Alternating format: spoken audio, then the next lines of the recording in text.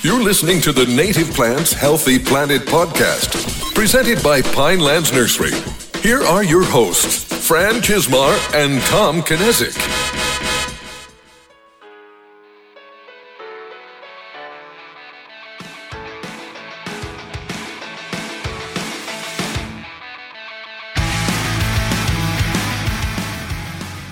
Welcome back to the Native Plants Healthy Planet podcast, presented by Pinelands Nursery. I am Fran Chismar. And I'm Tom Knezick. This is episode 134. And Fran, I don't have much else to say because I know this is just going to be a really, really fun episode. It is. And actually, we just had such a great conversation that we didn't record that I hope we revisit all of that in the podcast too. And I feel like everything we've been doing has been leading up to this conversation because all the questions and all the conversations we've been having all kind of revolve around this topic, and we've touched on it, but never know enough, so we brought in someone that does. Yeah. So, and today's guest was actually requested by a listener of ours, Skip Burns, who's actually been on a couple, or at least one of our episodes. Twice. So, Skip, thank you for sending such a great suggestion. And with that, I want to introduce Dr. Peter Groffman. Actually, I said I was going to introduce you, but I'm going to ask you to introduce yourself, Peter, because you know yourself a lot better than I do. Yeah, so hi, I'm Peter Groffman. I am a professor at the City University of New York, and I'm also a senior research fellow at a place called the Carey Institute of Ecosystem Studies. That's in Millbrook, New York. The City University is in New York City. I teach at Brooklyn College in New York City, and but my main base at the City University of New York is at something called the Advanced Science Research Center, which is located in Manhattan, New York. So we kind of touched on it before we started recording. Just before we start talking, I thought it'd be good to at least cover what some of your research has been over the years. Yeah, so I've been doing a lot of research on urban ecology, which is and so I have a PhD in ecology. Just a little bit of my academic background. I have a bachelor's degree in environmental science, and I have a PhD in ecology, which I got some number of decades ago. And when that was the case, there weren't a lot of people studying urban ecosystems. Ecologists were very much focused on natural ecosystems, forests and wetlands and and prairies. But since the late 80s and in the 90s, there's been this explosion of interest in studying the places where people live. And I think that change was driven a lot by the fact that people like me had PhDs, and I grew up in New Jersey, as I was saying earlier. I'm an Exit 117 man, and I grew up in suburban areas, and I think people do have some interest in studying the areas where they live, and also since you're based in New Jersey, Rutgers was one of the real center places where this work in urban ecology emerged, and so we have been spending moving away from studying just what we call reference ecosystems, natural forests or natural wetlands or natural grasslands, towards studying more of the urban and suburban spaces. And the vast majority of the urban and suburban spaces that we study are people's yards. And so they're just super important ecologically because they cover a large area. They have a really big impact on the environment, both positive and negative. And so they're important to study. And the other reason that they're really important to study is it's because it's really a good place for us to sort out the interactions between people and nature. So once we start to study urban ecosystems, and one of the reasons that we were slow to do it is because you can't ignore people. People are an essential component of ecosystems, and people are just hard to study. I'm equipped to study plants and soils and microorganisms. I'm not a social scientist to study, but so once we were working in residential areas, we had to form academic relationships with social scientists to really study what do people know, what do they perceive, what do they value, how do their perceptions and values influence their actions and what they do. And this is super important for understanding these residential ecosystems, but it's kind of important for everything in environmental science, which all involves human perceptions, values, and actions. And so urban ecology has been enormously entertaining for me and interesting for me to study just because it's an important area of land. It's a new topic, that's a novel topic, and it gets at the heart of really fundamental questions in environmental science about why do people do what they do?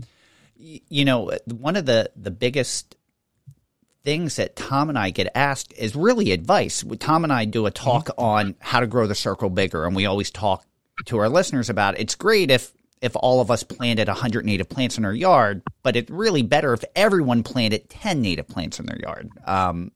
And the biggest question we always get is, well, how do we talk to people to grow that circle business or bigger? Mm-hmm. And we're always like, well, you kind of have to understand why they're doing what they're doing, which is we don't know that answer. We have assumptions that we think, you know, maybe it's just force of habit, maybe it's what you learn to do, maybe it's just what your neighbors do. We don't know. Yeah. And you definitely can't start off by calling them an idiot or something more vulgar than that, because that's not going to progress at least that's been our advice. You might have a different idea. Well, so we've spent a lot of time addressing this question, and you are 100% right that this is the key question. Scientists are always trying to get people to do stuff, right? And this is true. Like so you know, we came into a lot of this. The work with residential areas was with water quality and air quality. We're trying to get people not to use fertilizer, and we're trying to get people not to use pesticides. And one thing we have learned is you can't just fuss at people. You audit. Scientists are great at preaching, or they there's a jargon term for it, the deficit model. That people are doing things because they don't know, and if we'll just fill that knowledge deficit, then magically their behavior will change. And it's just not true. And so we're really good at lecturing or hectoring or telling people what to do, and it just doesn't work. And it doesn't work in environmental science. You know, it doesn't work in nutrition, right? We tell people not to smoke. We tell people to eat better. We tell people to exercise more. And it's almost like talking to teenage kids. You know, they're like, do you hear a noise, like a scratching noise on the wall? You know, and they're just not listening. So there's been I would say a revolution in the idea of science communication to move from this kind of one-way flow of information to a process of engagement. And so there's this question of you really need to spend some time listening to people, and you say, well, what are you doing? Why are you doing what you're doing? What are you doing? And so we have spent a lot of time listening. And so we've done a lot of surveys. We've done telephone surveys, which are kind of short surveys. We have also done where we spend an hour walking around people's yards with people. So we spend an hour-long interview. We record those interviews, and we do this detailed text analysis and extract themes from those interviews. We have done this in 6 cities across the U.S. So one of my main research areas has been this comparison of 6 cities in the U.S., Boston, Baltimore, Miami, Minneapolis, St. Paul, Phoenix, and Los Angeles. So these are 6 really different cities. And in all those cities, you know, we called up about 1,800 people in each of those cities and asked them 30 questions about what they do in their yard, what their perceptions are. And then for about 20 people in each of those cities, we spent an hour with them. And so we really spent a lot of time trying to figure out what are people doing and why are they doing it. And that underlies everything. So if we would like people to use less fertilizer, if we would like people to plant native plants, that's the kind of knowledge base that we need. And we've learned a lot of things. You know, I was just thinking as you were discussing that, things like herbicides and pesticide and synthetic fertilizer, they're not that old. Like as far as the history of man, we're not talking thousands of years. We're talking this is something newer, but it's become so big of a part of what everyone, like the average person, I think, thinks of that they need to do to keep things looking nice. Like, what did you find? Like, how important, like, are these things in reality, and what was people's perception of that? So the first thing we found out was that people are not fertilizing nearly as much as we thought they were. Okay. Mm-hmm. So we went into this with an assumption that everyone was fertilizing and everyone was fertilizing at a high rate. And what we've seen is that only 50% of people fertilize. And we've seen this in multiple surveys in multiple cities, and other groups have found the same thing. And it was a big surprise. Because we expect, and so the general sense is that in any given neighborhood or any, you know, as a whole, about 50% of people fertilize their yards. Much lower percent use pesticides. Mm-hmm. And of the people that do fertilize, most people do it themselves. They go to the store, they buy a bag of fertilizer, they put it out on their yard. And if they have a big bag of fertilizer in a small yard, they fertilize at a very high rate. If they have a small bag of fertilizer in a large yard, they're fertilizing at a very low rate. So there's a lot of variation in what people are doing. Okay. And then only about 20% of people are actually having a lawn care company come and fertilize. And those people, they fertilize at a high rate. They do it very carefully. Right? They split it up into 6 applications or so. So the first thing we found out was that there was less fertilizer than we thought, and we led us to discover, what one of the big motivations is kind of laziness, right? So like a lot of people, like we use interviews with people and we were like, do you fertilize? And they're like, when I first moved in, we fertilized. Now I've kind of slacked up, and I'm going to get back to it. And we're like, no, it's fine. Whatever you want to do is fine with us. And so that surprised us a little bit, that there was less fertilizer used than we thought, and in a good way. Because the other thing is we also ask people, are they satisfied with their yard? Are they satisfied with the natural environment in their neighborhood, which includes their yard, their neighbors' yards, and the parks and stuff? And levels of satisfaction with the natural environment in their neighborhoods is quite high across the country, and didn't vary much between people that fertilize and don't fertilize. It was really about the same. Okay. And so that was quite interesting to us, in that people that there's not as much fertilizer being applied as we thought, and so that it led us into this other discussion of, okay, well, what are the motivations driving people? Like, what do people really want? What are they hoping to achieve in their yards? And so that's where we got a lot of information from these detailed interviews. So we in each of our cities, we had between 12 and 20 yards where we did very detailed studies, where we identified every single plant in the yard. We did detailed soil sampling, and we spent an hour with people wandering around their yard. What have you done here? What were you hoping to achieve? What are you thinking of doing in the future? And this was just amazingly interesting. Because the thing that you realize, and I guess this is not a surprise to you all who work with plants for a living, but people's yards are really important to them. I mean, so you wander around people's yards and they say, oh yeah, here's this lilac bush, and our kids bought us this for our 25th anniversary. It's like a sacred plant to people. Or, I won a prize over here and we planted this to commemorate that. And so you realize that people's yards are really important to them. And if we would like to change what they do in their yards, whether it's using less fertilizer or using less water or using native plants, we're going to have to really recognize about what's important to people and what they do, and we have to take account of that, because we'll never be able to get them to do something different if we don't understand that. So there was a very nice, and so one of our social scientists, they did this analysis where they interview, they analyzed these hundreds of hours of interviews and pulled out some themes. And they said, what are the main things that are driving people's behavior in the yards? And does it vary across the country, right? They had some ideas that we have, in our 6 cities, we have some hot, dry cities, and we have some cold cities, and we have some hot, wet cities. And there was this idea that maybe there would be more interest in climate modification or water use in different parts of the country. The big thing that emerged. So why do people do what they do? What are people getting out of the yards? The number one thing was beauty, right? And people like pretty plants, and it's not a huge surprise there, but people definitely. So there was beauty, and then the other was low maintenance, and what I like to call kind of laziness. And it's like I have a yard, I haven't got a lot of time, I don't want to spend a lot of money on it, but I want it to look nice. And so those were the overwhelming big drivers. People want it to look nice, and they need some efficiency of their time use. And the other thing that emerged, and you brought this up, and then I'll stop a minute and let you guys stop. No, this is great. Is the idea of social cohesion, right? So people are very much affected by what's around them in their neighborhood, and a desire to maintain harmonious relationships with their neighbors. So like, I live in a neighborhood, I like my neighbors.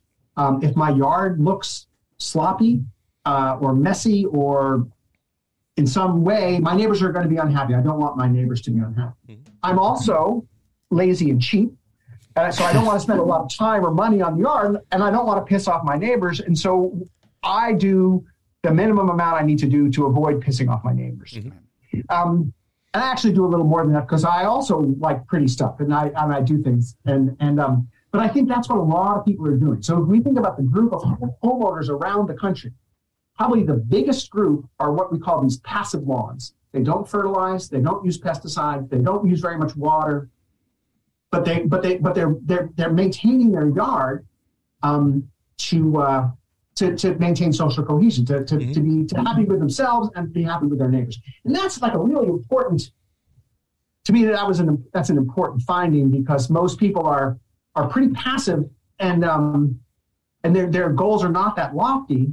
And I bet you we can get those people to do some other things. You know, I have a couple comments on that, but I'm trying to, for us, like in my neighborhood right now, we don't pick up. We're the only person that right now that hasn't raked leaves in the backyard. We do the front yard to kind of appease everyone, but I did it very early, and then the second fall is still there, and it's very noticeable when you come down our street. But no one said anything because everything else looks nice. Like right now, it's decorated for the holidays. The grass isn't too long, although we stopped mowing probably a while ago, but we did have a drought also. So, we're kind of we did just enough to not upset anyone. But I was also wondering when you were talking about why people just before you go on, the front yard and back thing has been a big focus of our research. In particular, one of our a PhD student, Dexter Locke, was getting his PhD, and he was really interested in the difference between what people do in the front yards and the backyards. And he formulated this landscape mullet hypothesis. And I don't know if you're familiar with a mullet. It's a haircut style, right? And it's business in the front, party in the back. And he's got scientific papers with that in the title, but it really resonates with a lot of people because you are a landscape mullet guy, right? Yeah. Because you're maintaining the front legitimately to keep your neighbors happy, and then in the back, you're leaving the leaves there. And so I just had to interact there because the difference between front yards and backyards is people do really different things in the front yards and the back. And we're changing that. Like the front garden is really manicured, but this year we incorporated natives and we're letting them go a little bit more. So it's not 100%. It's just like a gradual build up to that. But I was going to say our house is kind of the reverse mullet where it's a little bit wild and crazier in the front. And then the backyard, I have to keep more manicured for my wife. So, so your wife uses the backyard, right? And she's like, this is what I would like to see there. And then again, that's super important realization because it's important to her what you're doing in the backyard. Mm-hmm. And so you get out there and you mow it. The funny thing is when people come and see our backyard, because the front is more manicured, they're actually surprised in a good way. They're like, oh, wow, this is pretty wild. Like this looks nice. And I know there's different perceptions to that. They're just, because it can be done in a nice way without it looking unkempt. It's not like we just let it go. It's just a different look. And it's not what most people are accustomed to seeing. So when they see it, we just had gathering for Thanksgiving and people were coming in the backyard going, oh, wow, this is pretty cool. So, and it hopefully that helps gets the wheels turning too. So there's a lot of that. And I mean, there's a bunch of social science about this, that if you can get a couple of early adopters to do something and then people say, well, that looks nice. I mean, that's going on in neighborhoods now with solar panels. The first person puts solar panel on the roof, everyone else says, well, that looks pretty cool. And then that influences other people to do it. And I think it's very much true with, and there's been a bunch of very good science on this about getting people to adopt less mowing or to, get rid of the grass altogether. And so if you can get one person to do it on the street and then other people can say, okay, that looks good for me. It's a big deal. Yeah. Two of the other things I was wondering if you found as an influence for that in any of the research was, we just talked about an article where a gentleman in Florida found a way to do a native lawn. Now, it was in an area of the country that you could get away. There were native plants that they could get away with and keep it like 8 to 10 inches and change the look, but have it still fit in and still work around homeowners associations, which I know is another factor. The other issue I was wondering about was marketing. In the mid 90s, earlier in my career, I worked for one of these larger lawn companies. At the time, they were one of the top 5 landscape companies in the country. And as a promotional gimmick, one of the CEOs cemented his lawn at his mansion and turfed it. And then they were showing that with chemicals, you could still have a nice looking lawn regardless of what you had underneath of that lawn. It could be cement, it could be horrible soils. And it was just 6 treatments a year and you can have this. And I was wondering how much of it was marketing effect. We always we talk about the mailers to control mosquitoes and all that. How much of it is just marketing that people see it and believe it? Yeah. So let's talk about the influencing. And I'll talk about both those things. Okay. Right? Mm-hmm. So there's been a bunch of research about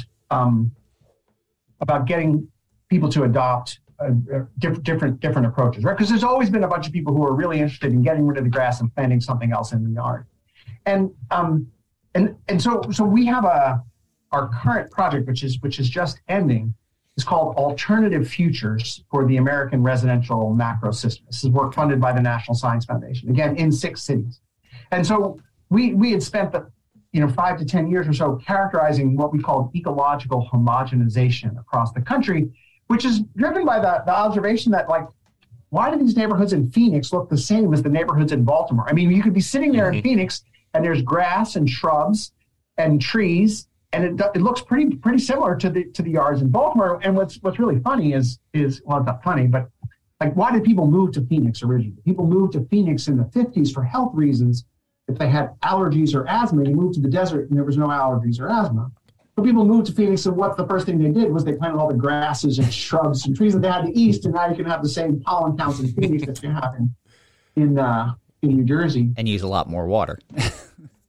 You need a lot more water. But so we spent this idea that characterizing this ecological homogenization, that indeed the suburbs of Atlanta look very similar to the suburbs of Chicago and Portland, Oregon, and Los Angeles, and there's this ecological homogenization. So then our second question was, okay, is it always going to look that way, right? So in 50 years, is this American residential macro system, we call it, is it going to look the same as it does now?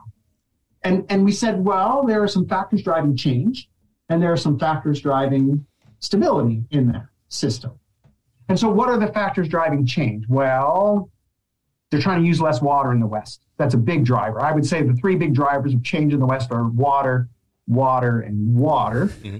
In the East, we have big concerns about runoff, right? So in the East, where, in counties in New Jersey, there are incentives to plant rain gardens to capture runoff. And so there's that. There's a genuine interest, and you'll be glad to hear this, there's a genuine interest in wildlife-friendly, native plant-based gardening, right? So in each of our 6 cities, we're able to locate a large number of National Wildlife Federation certified yards. And we contacted the National Wildlife Federation, and they were just marvelous collaborators. And they said, yeah, in each of these 6 cities, we've got hundreds of people who have adopted our program. We go and bless them, and we give them a certification. And so there's a real interest in doing something different. And it means getting rid of the grass, and you plant these wildlife yards.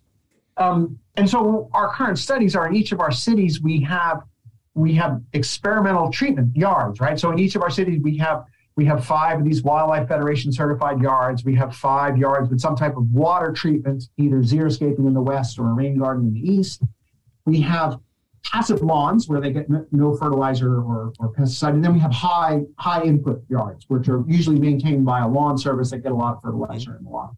And so we have 2 parts to our study, right? So one is a social science analysis of what are the factors driving change and what are the factors driving stability. And then we have the ecological analysis of, okay, if you try these different yard types, what ecological benefits do you get?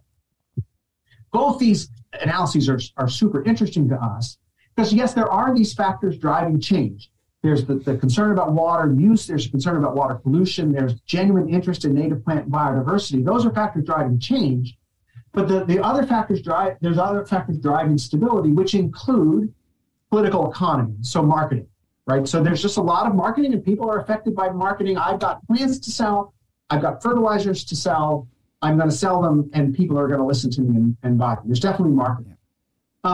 There's also laws, right? So we spent a lot of time doing analysis of municipal rules and regulations regarding people's yards. And there are a lot of them. Almost every municipality has some yard about lawn height and lawn neatness and noxious plants. And so there are rules that affect people. And then, as you mentioned, homeowner associations are a real specific manifestation of those rules. That can be, the thing with there are lots of rules. How are the rules enforced? Right. So, and if you have a homeowner association, they're more likely to be enforced than if they're just rules. The other thing that the other driver that's inhibiting change is property values.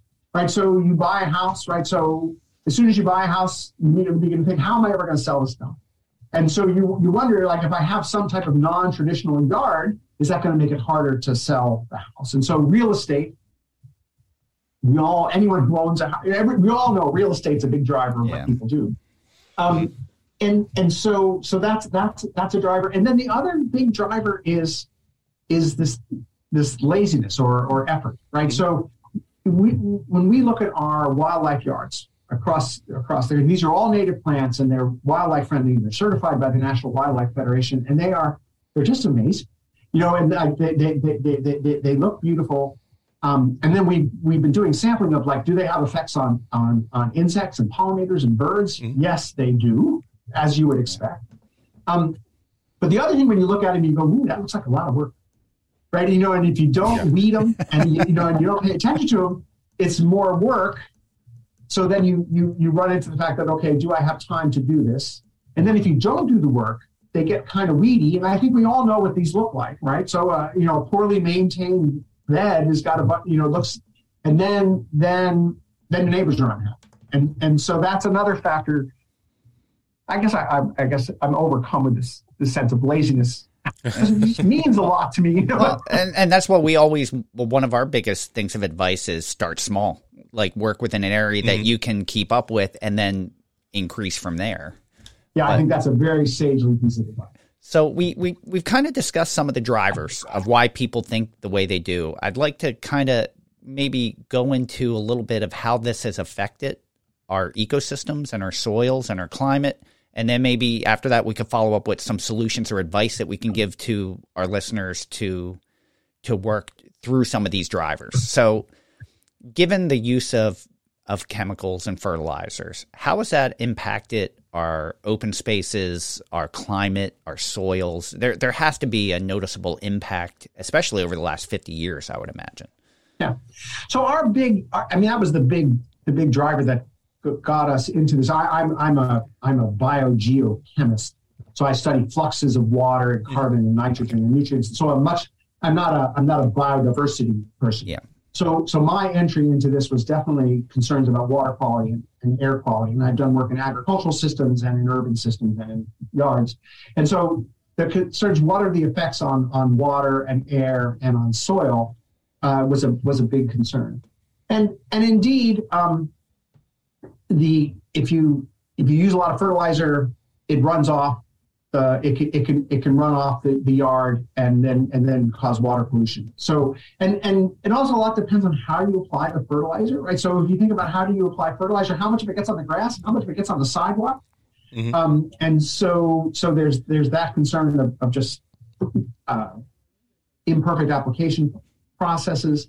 And then a lot of our yards, some of our yards really absorb water quite nicely, and others don't, right? And so the ones you talked about having bad soil underneath.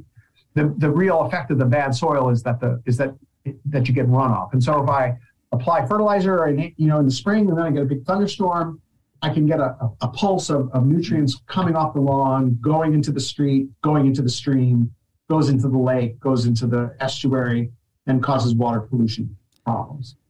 And it's the same with the air, right? So especially if we apply nitrogen fertilizers, we can get emissions of nitrous oxide, which is laughing gas, but it's no laughing matter. In terms of, it's a very potent greenhouse gas, also contributes to the destruction of the ozone layer. And also there's also concerns about pesticides, right? So again, if we apply pesticides and we apply them in an imperfect way, then there's opportunities for exposure to people and pets. There's opportunities for movement into adjacent water bodies, and so there's no real surprises there. That we know that there are inherent environmental risks associated with the use of fertilizers and with pesticides. And many municipalities have passed fertilizer bans. In particular areas where there's lakes, they're very concerned about phosphorus fertilizers. And so many places have phosphorus fertilizer bans. Is that you can apply a nitrogen fertilizer, but as long as there's no phosphorus in it, this is going to go into the lake and make the lake turn green.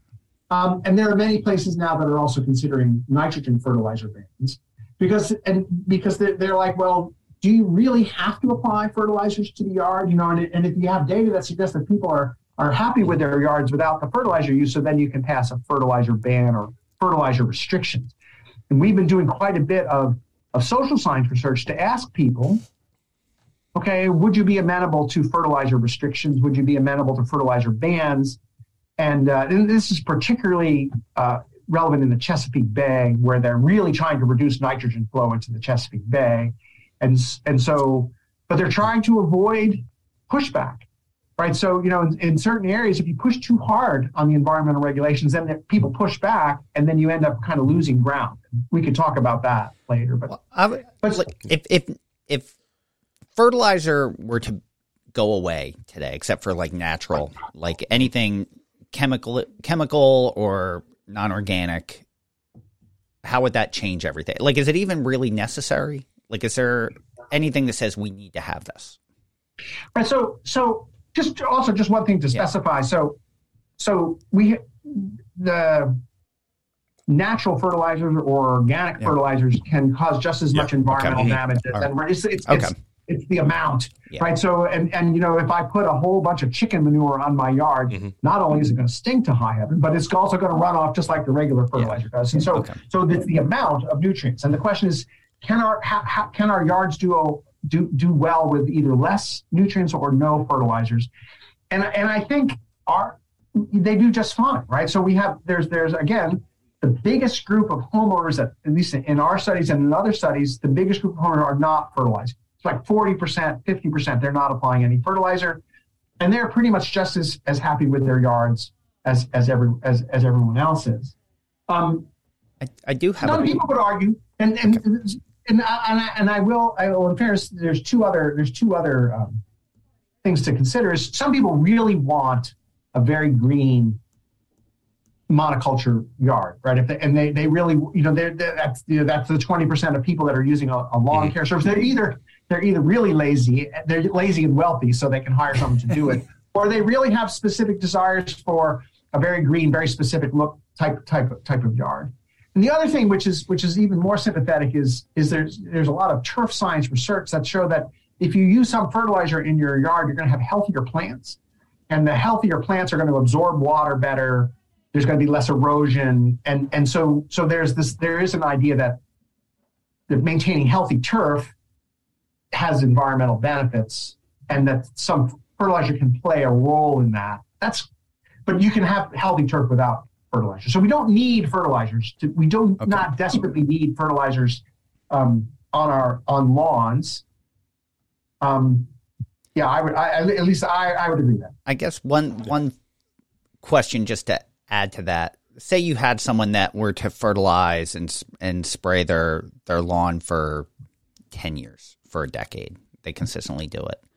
How long does it take to undo that for the damage that it's done to the ecosystem and the soil? Yeah, so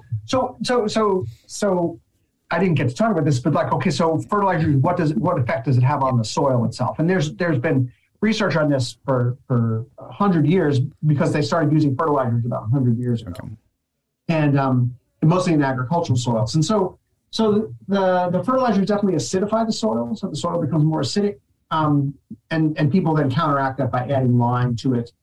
But the real kind of persistent effect is phosphorus, right? So when we use phosphorus fertilizers, the phosphorus fertilizer, some of it goes into the plant, but most of it just stays in the soil.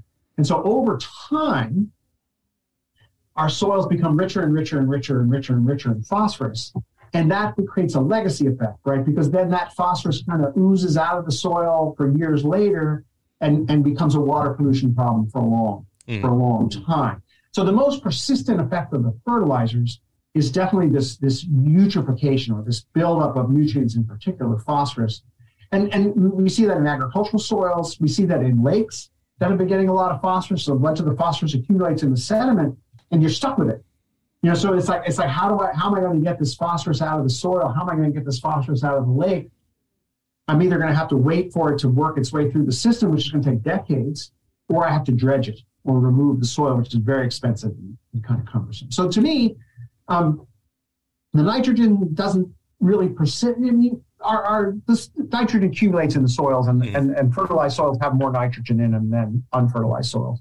The real problem here is the phosphorus is accumulating. So even if you were to take a lawn that had been treated for 10 years religiously and replace it tomorrow with a native meadow, you're not necessarily undoing that in 10 years. No. Yeah. And so this is it's actually a huge problem in restoration ecology. And again, there's been a tremendous amount of research on this in New Jersey, right? So if you look at a bunch of forests that have been overcome by invasive plants like Japanese barberry or honeysuckles. So lots of people would like to remove those plants and restore like the native shrub like vaccinium. Yeah. Mm-hmm. And so great, we'll go in there and we remove the barberry and we plant some vaccinium, but the vaccinium doesn't grow, right? The barberry comes back, and a lot of it is because the soil has been altered. Mm-hmm. And it's been altered by partially this eutrophication, by partially the community of microorganisms associated with the plants has changed. Partially the physical structure of the soil has changed. Sometimes the invasive plants facilitate invasion by earthworms, and so the earthworms have changed the soil. Mm-hmm. And so changing the soil has, and yes, there's the chemical effects, but then there's the physical and biological effects. Changing the soil is very hard to reverse. So your question about how long does it take to reverse is really a good one, because we would like to say, okay, we're going to stop doing what we were doing and then we're going to go back to what we had before. That's pretty hard to do. Oh, yeah. So, and if I remember correctly, barberry changes the pH of the soil too. So by the invasives coming in, that's also altering the soil. If I remember correctly. Barberry is really something. Yeah. Yeah. So with what we talked about is trying to rewild agricultural land worse than trying to fix urban lawns? Because that's a hard question. Because of chemical use. Fran, that might be the best question you've ever asked. Thank you.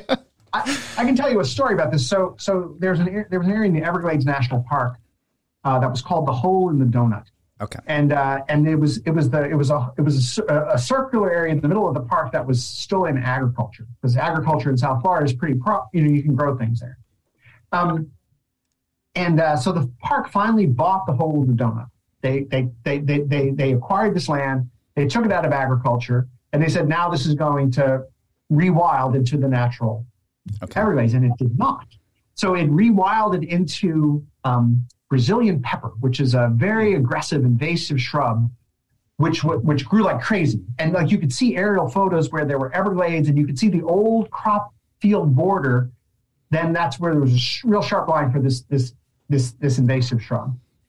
And the Park Service was very unhappy with this, and so they cut the shrub, they burned the shrub, they herbicided the shrub, they drag lined to get rid of the shrub, and everything they did just made the shrub grow more. They could not get rid of this Brazilian pepper until they said, well, maybe we just have to scrape off the soil, right? Mm-hmm. We're going to scrape the soil down to the limestone bedrock because it's been so altered by agriculture, and whether it's and again, it's chemical, physical, and biological alteration of the soil. And so I was on an advisory committee with a professor from Rutgers and some other people, and they were like, this seems like a kind of a crazy idea where we're going to scrape away, and it was a pretty big area. It was like, I think hundreds of acres. We're just going to scrape away all the topsoil, put it in dump trucks and cart it away, and then hope the Everglades come back. And it worked. right? Wow. But it's a very interesting ecological restoration story, but it gets very much at your question about if you alter the soil, it's hard to rewild. But in yards, we're not necessarily trying to rewild, right? I'm like that, and I think that's an advantage, right? And so, like, if we look at our National Wildlife Federation certified yards, it doesn't have to be native. It just has to be. It doesn't have to replace the native ecosystem that was there before the suburbs were. I just want native plants that support a bunch of biodiversity, and to me, that's a little bit easier because you all can tell me what. I've got a yard that's been fertilized for a long time. What native plants are going to grow in there? Yeah, and it's hard too because I guess, like, I know my last house, there was no native soil around that house. It was all fill. So trying to match it, it's one thing to say, hey, what kind of soil do you have, and look at your surroundings, but that's not necessarily what's going to do best because that's not the natural soil. And some things just didn't. Some things that should have thrived in that condition didn't. And I wonder how much of that our listeners have an issue with without even realizing it, that maybe it's what you have is not what's supposed to be there. Right. We spent a lot of time digging in people's yards, and depending on the nature of the suburbs and when they were built, many of them have relatively intact soil profiles, but in other areas there's really quite a bit of fill. That's why you have a good nurseryman. You go to the nursery and say, look, here's the soil I've got.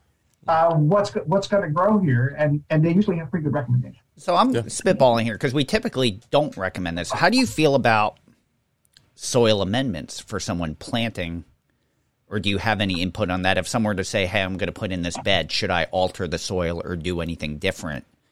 Do you have any recommendations for that? Well, so we always like to think that there are three types of things that are important for soil. There's organic matter and organic, right? So, and I think everybody knows that if we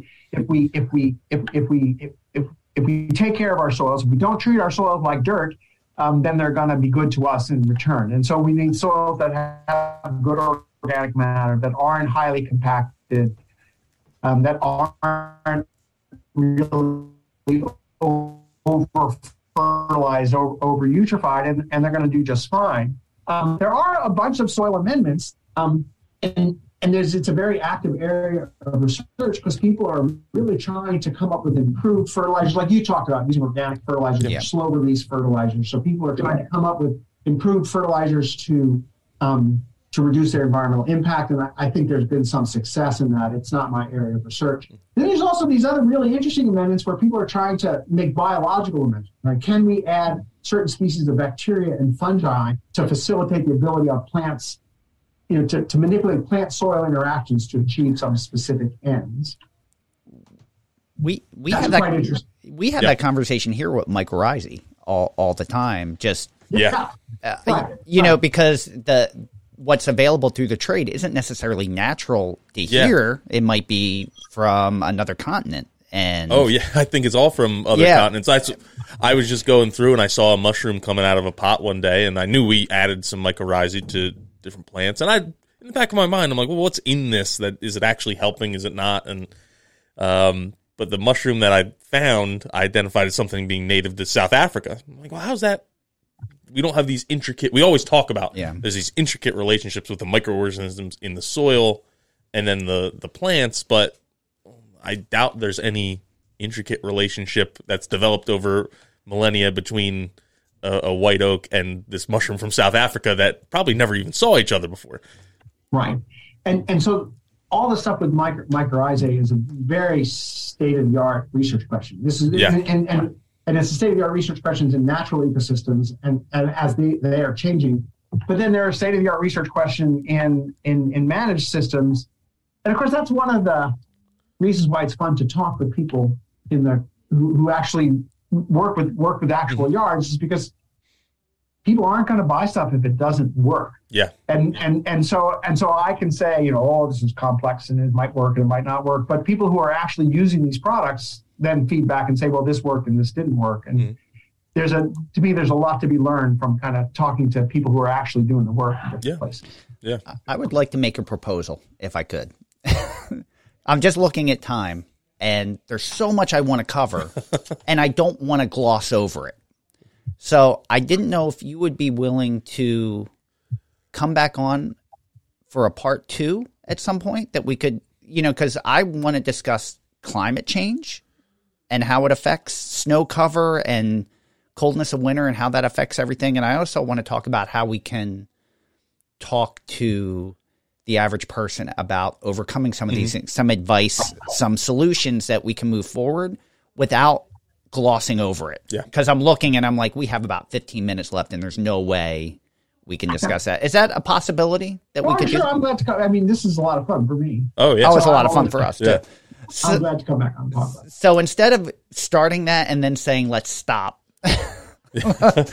let's talk a little bit about you and some of the questions that we want to ask, and we can kind of fill out those last 15. And when we do our part 2, let's talk about the idea of climate change and how we can overcome some of this. Because I feel like I don't want to start something and give answers that we want to dive into and then divert away. Yeah. Because I have a million more questions. Oh, yeah. Because both those topics are super interesting, right? Because climate change is playing out in these neighborhoods, and there's a lot we can do in response to that. That's very important. And the other area we talked about, can't remember, but it also was sounded interesting. So. Okay. All right. Awesome. So that's the plan. We're gonna do that. Yeah. So, we love talking to guests like you because we love how passionate you are about what you deal with. How did this start for you? What made you decide at some point this was the career path or education path that you wanted to take? Okay. So I realized when I was in the 3rd grade, I either wanted to be a scientist or a fire truck. And I realized it just wasn't going to work out as a fire truck, so I kind of lobbed onto the scientific thing. But it is. I really kind of became interested in nature and becoming a scientist at a surprisingly young age. And I grew up in suburban New Jersey. And like many people growing up in suburban New Jersey, there were woodlots and there were streams. And I spent a fair bit of time kind of roaming around the woodlots and the streams. And so I knew I was interested in environmental science. And so I went to college and I majored in environmental science. But I didn't really know what kind of environmental science I was interested in. And at my university, there was environmental science degree was a mixture of geology, hydrology, meteorology, and ecology, which is a good mix of the environmental sciences. So I had to take a core course in each one of those things. And I thought geology was interesting. I thought hydrology was interesting. Meteorology also really interesting. But I took an ecology class and I said, oh, that's what I want to study. That is just super interesting to me. And in particular, there's 2 kinds of ecology, right? So there's the ecology, which is the study of organisms and their interaction with the environment. We call that lizard squeezer ecology. You can hold a lizard in your hand. What does it eat? Where does it live? Who eats it? And that's, odd ecology or organismal ecology. And then there's ecosystem ecology, which is the study of the whole assemblage of living things and non-living things in an area that functions as a system to capture energy from the sun and cycle carbon and water and nutrients. And I'm an ecosystem ecologist. And when they talk about ecosystem ecology, I said, ooh, that's for me. And the other thing that got me going in college was in this ecology course, the instructor was giving some examples about agriculture. And I said, well, I really want to do ecosystem ecology of agricultural systems. So I then went to graduate school. I was an undergrad at the University of Virginia. Okay. And I then went to get a PhD in ecology at the University of Georgia doing agricultural ecology stuff. And this was in 1980, I enrolled in graduate school. And so since that time, I've just been incredibly lucky and had really a lot of fun to work in all different kinds of ecosystems. So in agricultural systems and in forest systems, I've worked in deserts, I've worked in prairies, I worked in a bunch of wetland work. And then starting in the late 80s, early 90s, there was this real increase in interest in working in urban systems. And I found that just irresistible because that's where I started. I started roaming around in these woodlots. And one of the things I used to wonder about in these woodlots is where do the leaves go? And so here I am raking the damn leaves out. In the woods, there's leaves in the woods, but it's not like the woods are filling up with leaves every year. Where do they go? And so I became very interested in decomposition and the nutrient recycling associated with leaves. And I always laugh about that because that's kind of where I am in studying those ecosystem processes. And so I got a PhD at the University of Georgia. I then was a postdoctoral researcher for 3 years at Michigan State University. I was an assistant professor at the University of Rhode Island for 4.5 years, from 87 to 91. And then in 92, I went to work at the Carey Institute of Ecosystem Studies, which is a wonderful private nonprofit research institute in Dutchess County, New York, about 80 miles north of New York City. And so there I had just a complete research. I was just a researcher, and that's actually where I'm sitting right now. I still have an office and laboratory at the Carey Institute. Oh, awesome. But 7 years ago, I took this position at the City University of New York, and then New York City is an exciting place to do urban ecology, and so there were some new opportunities there, and so now I go back and forth. You know, I have an office in Millbrook. I have an office in Manhattan. I have an office in Brooklyn, and no one expects me to be anywhere. It's like the best of both worlds. Yeah, I was just thinking. I'm a very happy academic because I've gotten to do interesting things and to work with interesting people and great students. Yeah. So. I was just thinking as you were talking about growing up in New Jersey and thinking about where the leaves grow, I'm like, how wonderful would it be to like a New Jersey forest walk with both Dr. Peter Groffman and Dr. Emil DeVito? I don't know if you've ever met Emil DeVito with the New Jersey Conservation Foundation. No. The two of you would get along famously, I think. That would be to die for. You know, so one of the things that's interesting was as a kid growing up in New Jersey, one of my great objectives was to go to college outside of New Jersey. Mm-hmm. Like I didn't want to go to Rutgers. Yeah. You know, and then when I moved back here after graduate school, and plus I'm an adjunct professor in the EENR department, Ecology, Evolution, and Natural Resources at Rutgers, and it's a powerhouse. Like so, when I came back, you know, and my parents were still living in New Jersey, it's like, wow, they had great faculty, they had great students, and they were doing really high power research, and so my respect for Rutgers in New Jersey has gone up a lot, and it's just a great state for it, right? Because you have real cities, you have real suburban areas, but you have real interests in conservation and real challenges in conservation, and so you know, forestry in New Jersey is really quite interesting. The pine barrens are quite interesting. The coastal areas are quite interesting. New Jersey is actually a really good spot for environmental science. And we haven't even talked about deer impact. Yeah. No. But then when we get to what's my favorite plant, right? So I started thinking about that. Or you asked me what was my favorite plant, which is just an unbelievable question, and a lot of it has to do with what, like Rudbeckia is one of my favorite plants. Right? Okay. Black-eyed Susan. Why do I love black-eyed Susan? It's a nice plant. The deer don't eat it. Although this summer it was, I think maybe because it was dry. Well, but the deer, I don't know. This summer was very tough because so many things didn't make it in the landscape or didn't thrive, and things that typically would push new growth didn't push new growth or enough new growth. So when they're grazing on that tender, like I saw them graze things in my yard that they had never touched before, and I would have to think that that's either numbers or environmental impact with drought. Because I had the same thing, and I was yelling at them that you don't like these plants. and this discovery that the deer are not reading the scientific literature, they're not reading the circulars that the Extension Service puts on. It's a huge.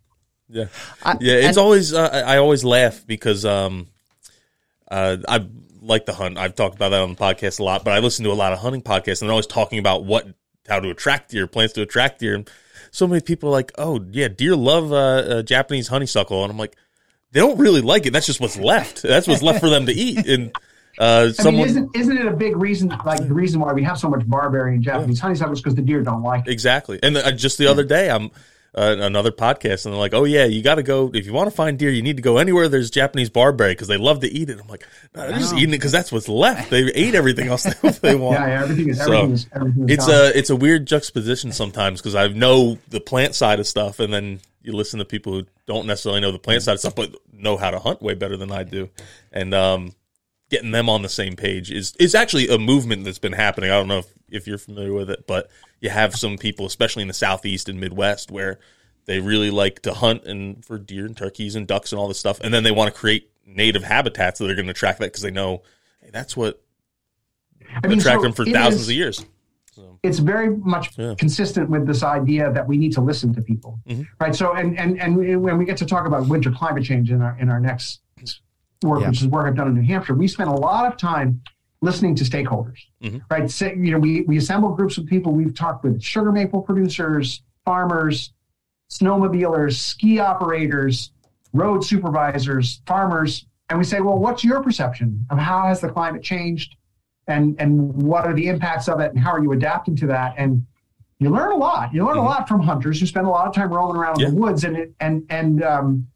so we learn a lot. And it's also, if we're hoping to engage with people to get them to do something differently, we need to listen to them and talk to them.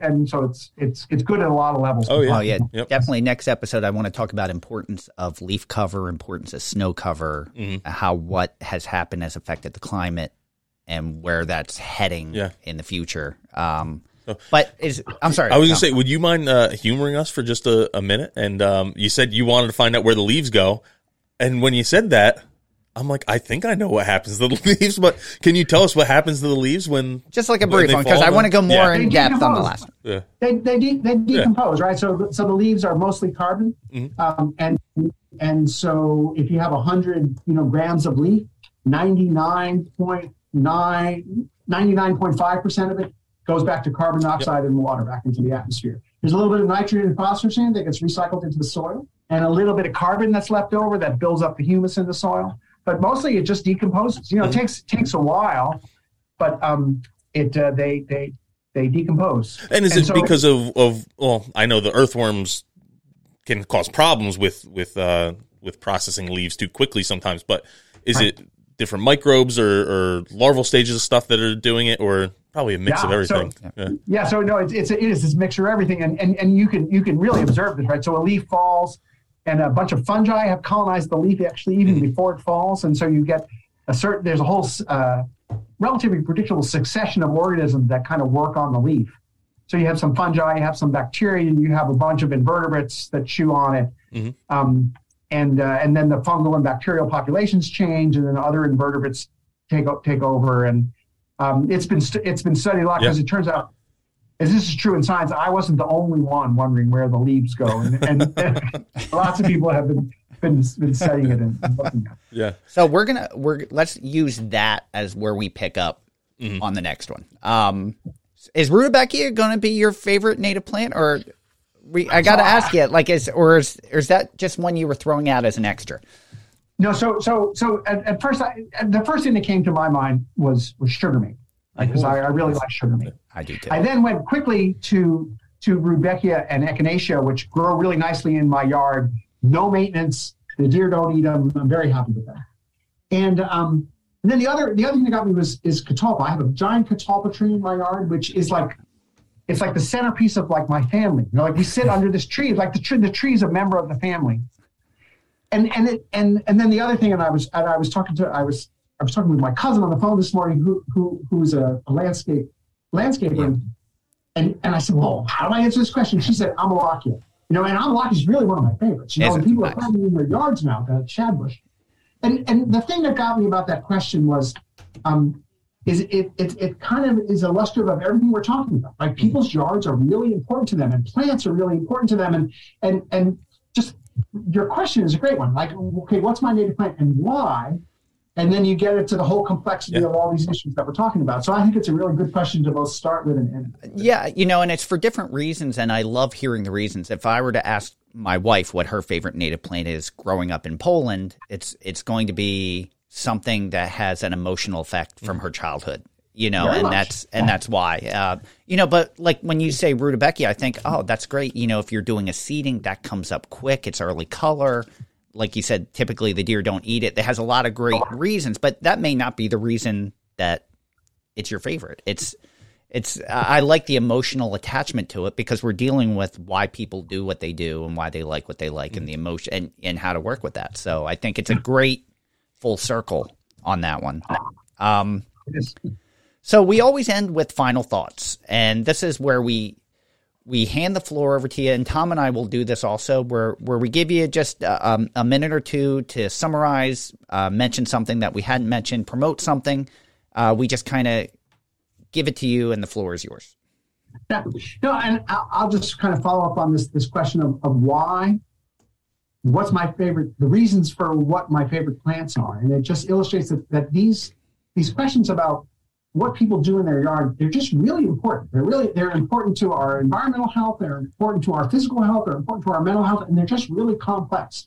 And so it's just a pleasure to be able to have a conversation like this because it's important and interesting stuff. So I'm very glad to have the opportunity to talk about it. Thank you. We appreciate it too. Do you want to go or you want me to go? Mine is basically thank you, Skip Burns. Yeah. I don't know how we didn't know who you were yet. Just being so close, and especially since you're originally from New Jersey. No, it's definitely I need to add you to our invite list for all these events that we have now. So yeah, totally. Mine is, it's this is something that we've been scratching the surface on for almost 2 years with the podcast. And I think this is the first time we've really started to unpack it. Like, I feel like I'm unpacking childhood issues, because we've been talking about this and just going with our thoughts, but never really unpacking it from a scientific point of view or having the conversation about it like this. So I can't thank you enough for being a part of this and having this conversation and knowing that we get to continue this conversation. Because we have a lot of great conversations, but this is one I didn't really want to end. So I'm glad that we can. I didn't even check off a quarter of the list of the questions that we had for you. So I'm looking forward to going back to this, and you'll get another opportunity to say a different native plant as your favorite. I'm going to keep thinking about it. Yeah, I look forward to our next discussion. Yeah, awesome.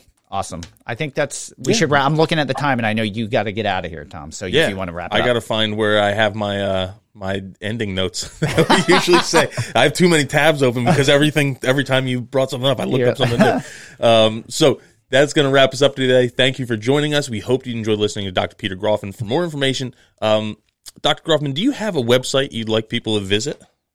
I do. You can if you search under my name and CUNY, CUNY, the city, you'll find me. If you search under my name and the Carey Institute of Ecosystem Studies, or just Carey Institute, you'll find me.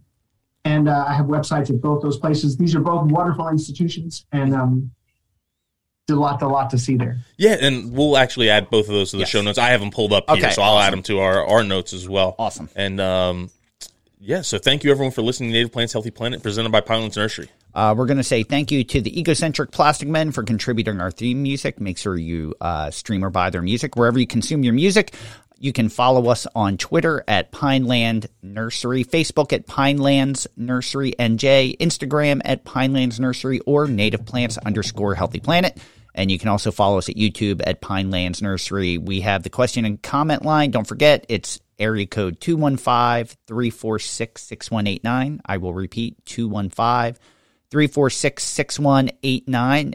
If you ask a question or leave a comment, we'll play it on a future episode of The Buzz. Or knowing that there's going to be a part 2, this is an opportunity for you to call in with questions for part 2. If you have questions for Dr. Groffman, we'd be happy to play them on a future episode. And thank you again to the Native Plants Healthy Planet Facebook group and all the members. You're the reason that this episode happened today, so we can't thank you enough for that. Yeah, so you can listen to Native Plants Healthy Planet directly at our website, www.nativeplantshealthyplanet.com, but you're probably going to listen on Apple Podcasts, Spotify, Stitcher, really wherever you consume your podcasts. Do us a big, big favor, and do your friends a big, big favor. And if you leave us a 5-star review, that goes a long way. If you do a little write-up, I give you a shout-out on The Buzz, and definitely subscribe, and I hope you all grabbed your in-laws' phones and subscribed them over the Thanksgiving break as well. We have not just merch, but we have some new merch. I've been promising it for a while. It finally actually happened. got some stuff up. It was a lot. I consider myself to be fairly tech savvy, but it was not tech savvy on this website. But I got some new stuff up, so that Black Friday, Cyber Monday week sale that we had, I'm actually going to extend that another week so people have a chance to look at the new stuff that's up. There's and buy that as well. So, blankets, aprons, blankets, so aprons, many things. tank tops, different T-shirts, sweatshirts, all kinds of stuff on there. Let's not forget, we keep none of that money. Yeah. All of that money, any profit goes right back to nonprofits or other organizations doing great work in the industry. So Tom and I don't see a penny of that. We take that and we help fantastic organizations that are doing great work. Well, yeah, with that, thank you, everyone. I'm Tom. And I am Fran. Thank you again, everyone. Dr. Groffman, thank you so much for spending time with us today. We will see you shortly. Next week, we have a Buzz episode coming up, so make sure you tune in. And until then, keep it native.